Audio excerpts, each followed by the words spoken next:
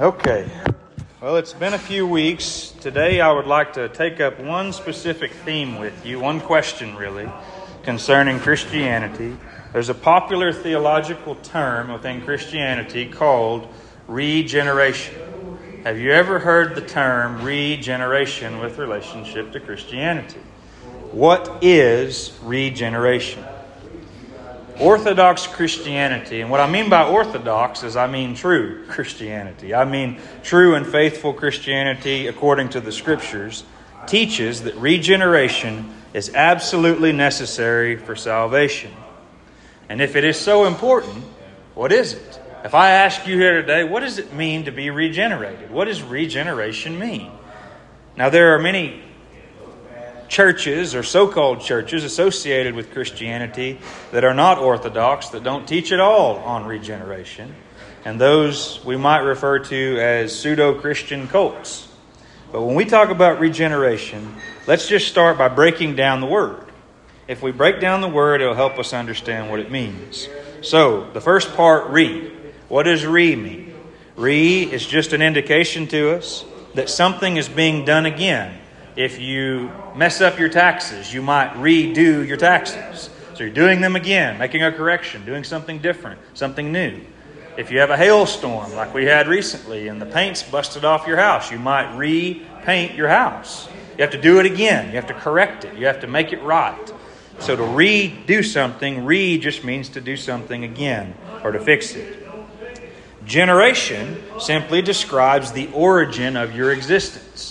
So we might say, I was born in this generation. What do I mean by that? Well, that marks a period of time when several people of a similar age were born. It's that generation. And it's from the same root from the first book in your Bible, Genesis. The Genesis, the beginning, the origin. And so generation simply means the beginning of your existence, or to put it simply, your birth. So when we combine this, to do, or to do something again, and then generation, your beginning, your origin, your existence, regeneration means to be born again. Now there's a term I know all of you have surely heard. To be born again or regenerated. And the question is, what does it mean to be born again? A lot of people, if you ask them, have you been born again? They'll say, oh yeah, I have, because they've heard some teacher or preacher tell them they need to at some point in their life. Whether they actually have been born again or not is an entirely different thing. So one example, the clearest example of this is found from Jesus' interaction with Nicodemus. Now y'all remember who Nicodemus was. Nicodemus was the teacher of Israel. He was very intelligent, very well-respected Jew, a Pharisee who taught the believers in God, the Jewish people in that day, about God. Very respected. He's the kind of guy, this would have been in that day, your generation probably heard a lot about Billy Graham, didn't you? He's this great figure that everyone respects and thinks highly of, this great preacher. Well, in this day, Nicodemus would have been viewed by these people much like Billy Graham. So imagine if Billy Graham were to walk in the door, before he died, if he'd walk in that door in front of me right now and start talking to me about religion, and I looked at him and said, Billy, you must be born again. All your accolades, all your achievements, all the people you've reached for God doesn't amount to anything if you're not born again. You might think, well, how dare you, the audacity of me to look at someone that renowned, that respected, that appreciated, and say, you must be born again. That's what Jesus says to Nicodemus, this great respected teacher. He says, truly, truly, I say to you, unless one is born again, he cannot see the kingdom of God. You may be familiar or recognize the names John Wesley and George Whitefield. Do you remember those men? John Wesley, he was the founder of the Methodist Church, and also Wesleyans today trace their roots back to him and his brother Charles. But John Wesley and George Whitefield were both laborers in the First Great Awakening in this country. And John and George, they labored together, and sometimes the stories historically of things they experienced overlaps a little bit. And so I've heard this next story attributed to both of them. But one of these two guys, they were preaching one day, and they were crying out to the people they're preaching to, you must be born again. And one woman comes up to them and says, why do you keep telling us that you must be born again? And the response that was given was, because, my dear woman, you must be born again. It's not up for question. It's an absolute necessity. In other words, if you are not born again, Jesus says you will not see the kingdom of God if you're not born again. You will not see God. You will not go to heaven. You will not be saved. You'll face the wrath and judgment of Almighty God if you are not born again. That's how serious this is. And so, if it is impossible to see the kingdom of God or to be with Him in heaven without being born again or regenerated, how important do you think it is that we know what it means to be born again? If you enter eternity, if you step out into eternity without some real understanding of this, you can have no hope for your soul. That's how big a deal this is. So, what does it actually and practically mean to be born again? What does it mean? How do you know if you have been born again? Ezekiel chapter 36 explains this very clearly. This is a promise of God of what He was going to do after Christ came into the world. And it's something that's been going on since the beginning of time, God doing this work. Listen to this. As you hear this description, ask, is this something God has done in my soul? Ezekiel 36:22 says this.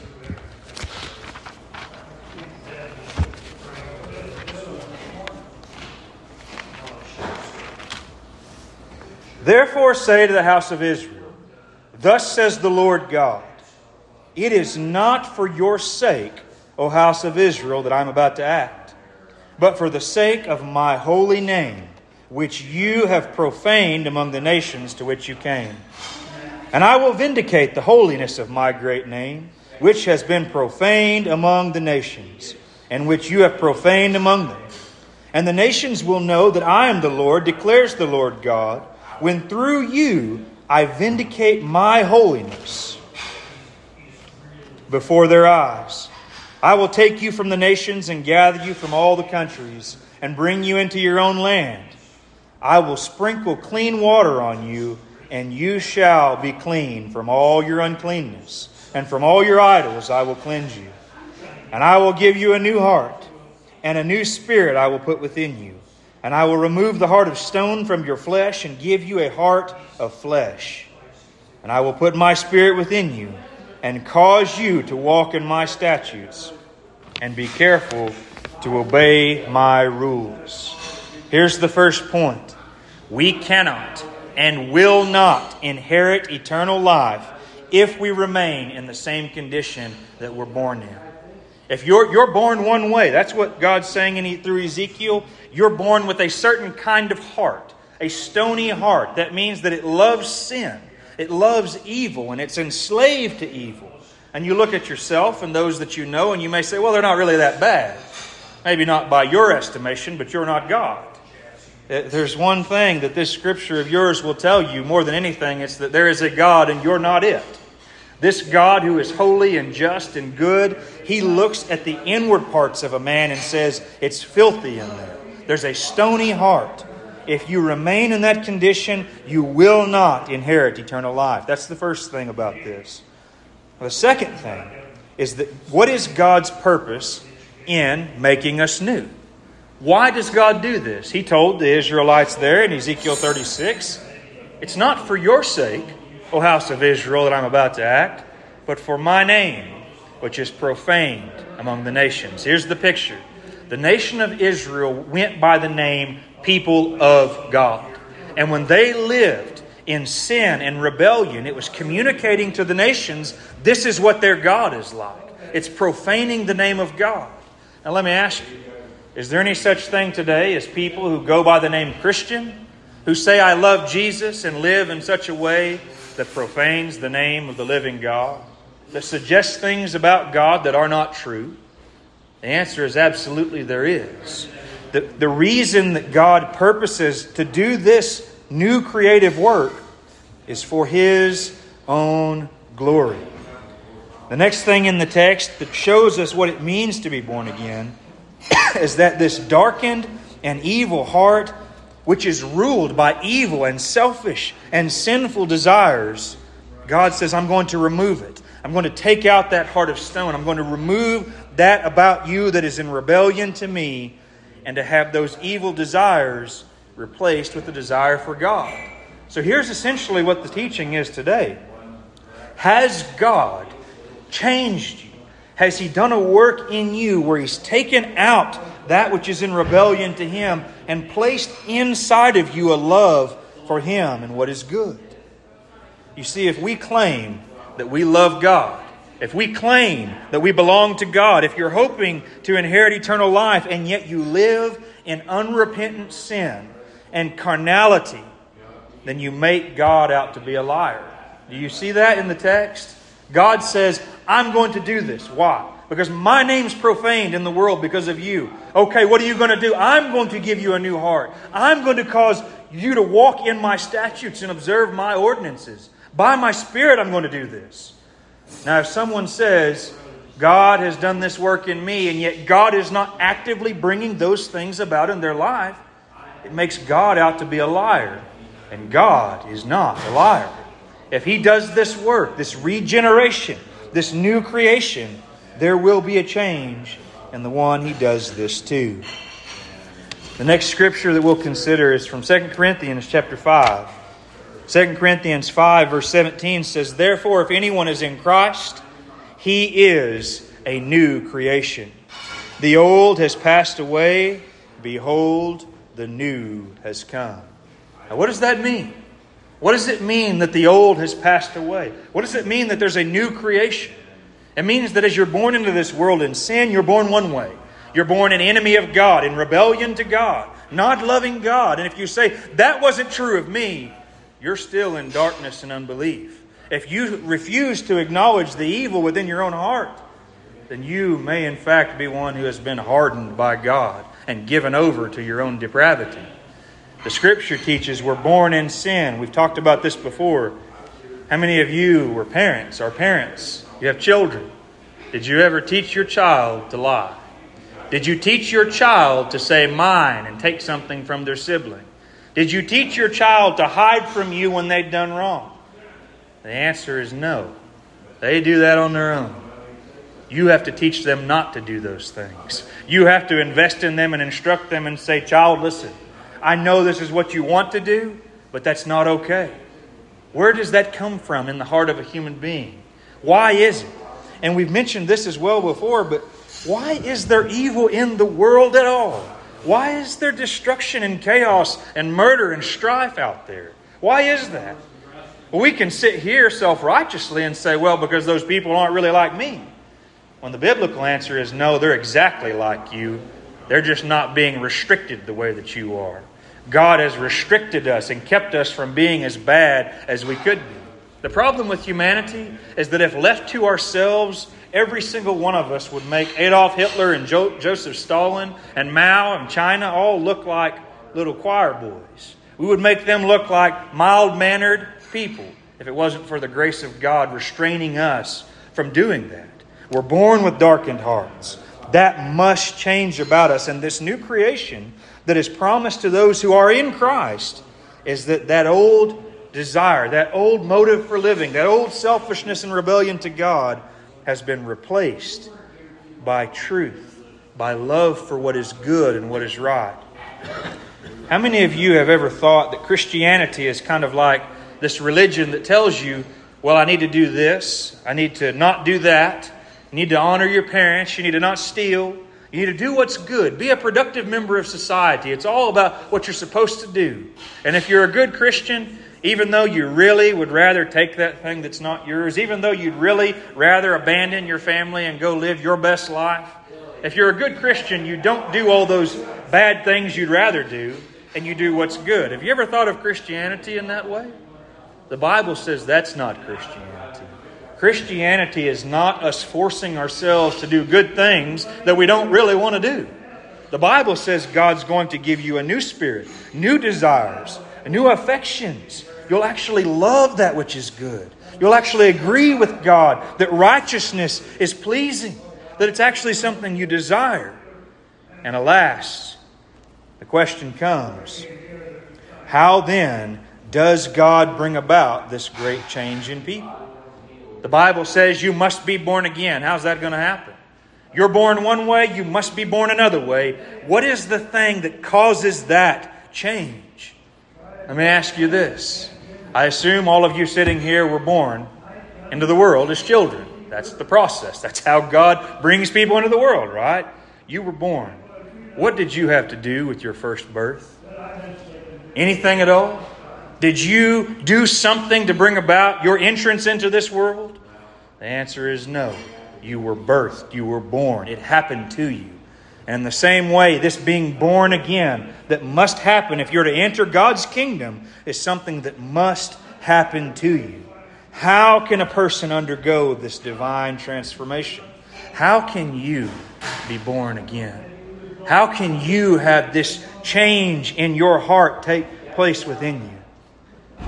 2 Corinthians 5 verses 20 and 21 says this, "Therefore, we are ambassadors for Christ, God making His appeal through us.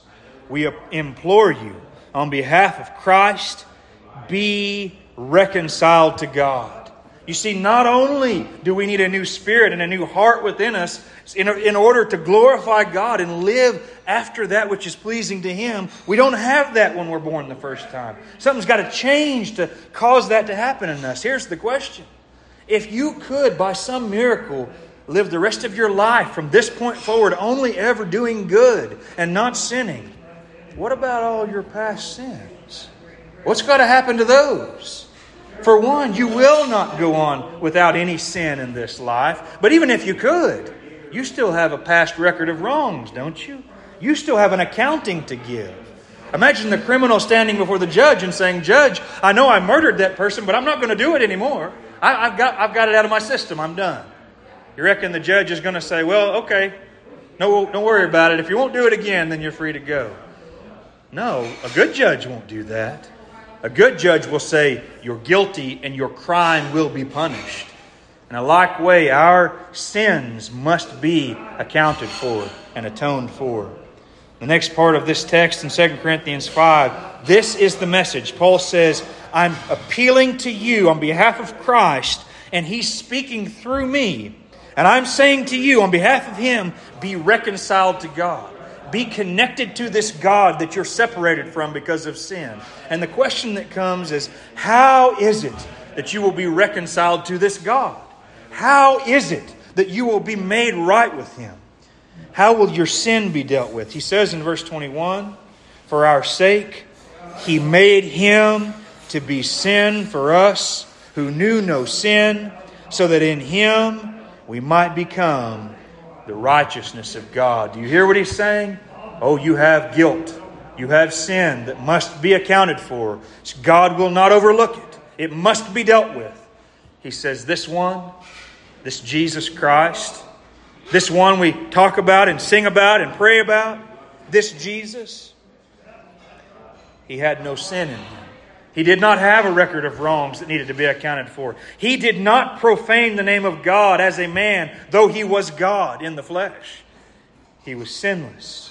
And this sinless one went to the cross. He went to face the wrath of Almighty God for His people and died as their substitute, that they be reconciled to God.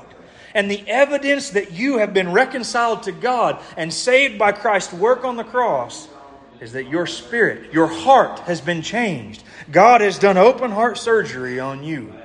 We're not talking about the blood pumping muscle in your chest. We're talking about the seed of the affection and desire in a human being. You're talking about that within you which determines what you want. And until that happens, we will all go on not loving Him. God is pleased. How is a person born again? How do you go from being dead in sin with a dark heart to being changed to this new creation? God is pleased to use this very message, this gospel of Christ and Him crucified. When you hear it, there's a supernatural work where God takes hold of you and says, this one who died for you.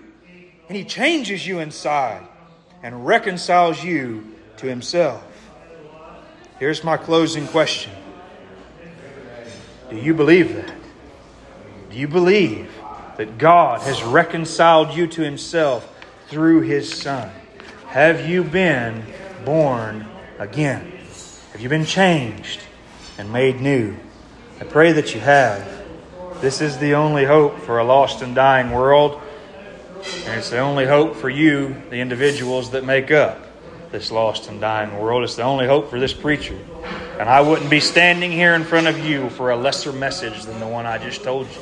There's not a message in the world that's worth what I just shared with you about God's work in saving His people. I pray that you trust it, that you believe it, that you hope in Christ and see Him one day as you enter eternity. That I'll go ahead and ask you to bow with me again, and we'll close in prayer, and then maybe get to spend some time visiting. So, Heavenly Father, Lord, thank you for this opportunity to proclaim your word and your truth. I pray that it will have taken root within the hearts of those who've heard it. Oh God, we need you to continue regenerating people, working in the hearts of people who don't see you and don't love you, and making them able to love you. God, we praise you for your Son and His death on the cross for us. We ask that He would be glorified and receive the fullness of the reward for which He died. I ask it in Jesus' name. Amen.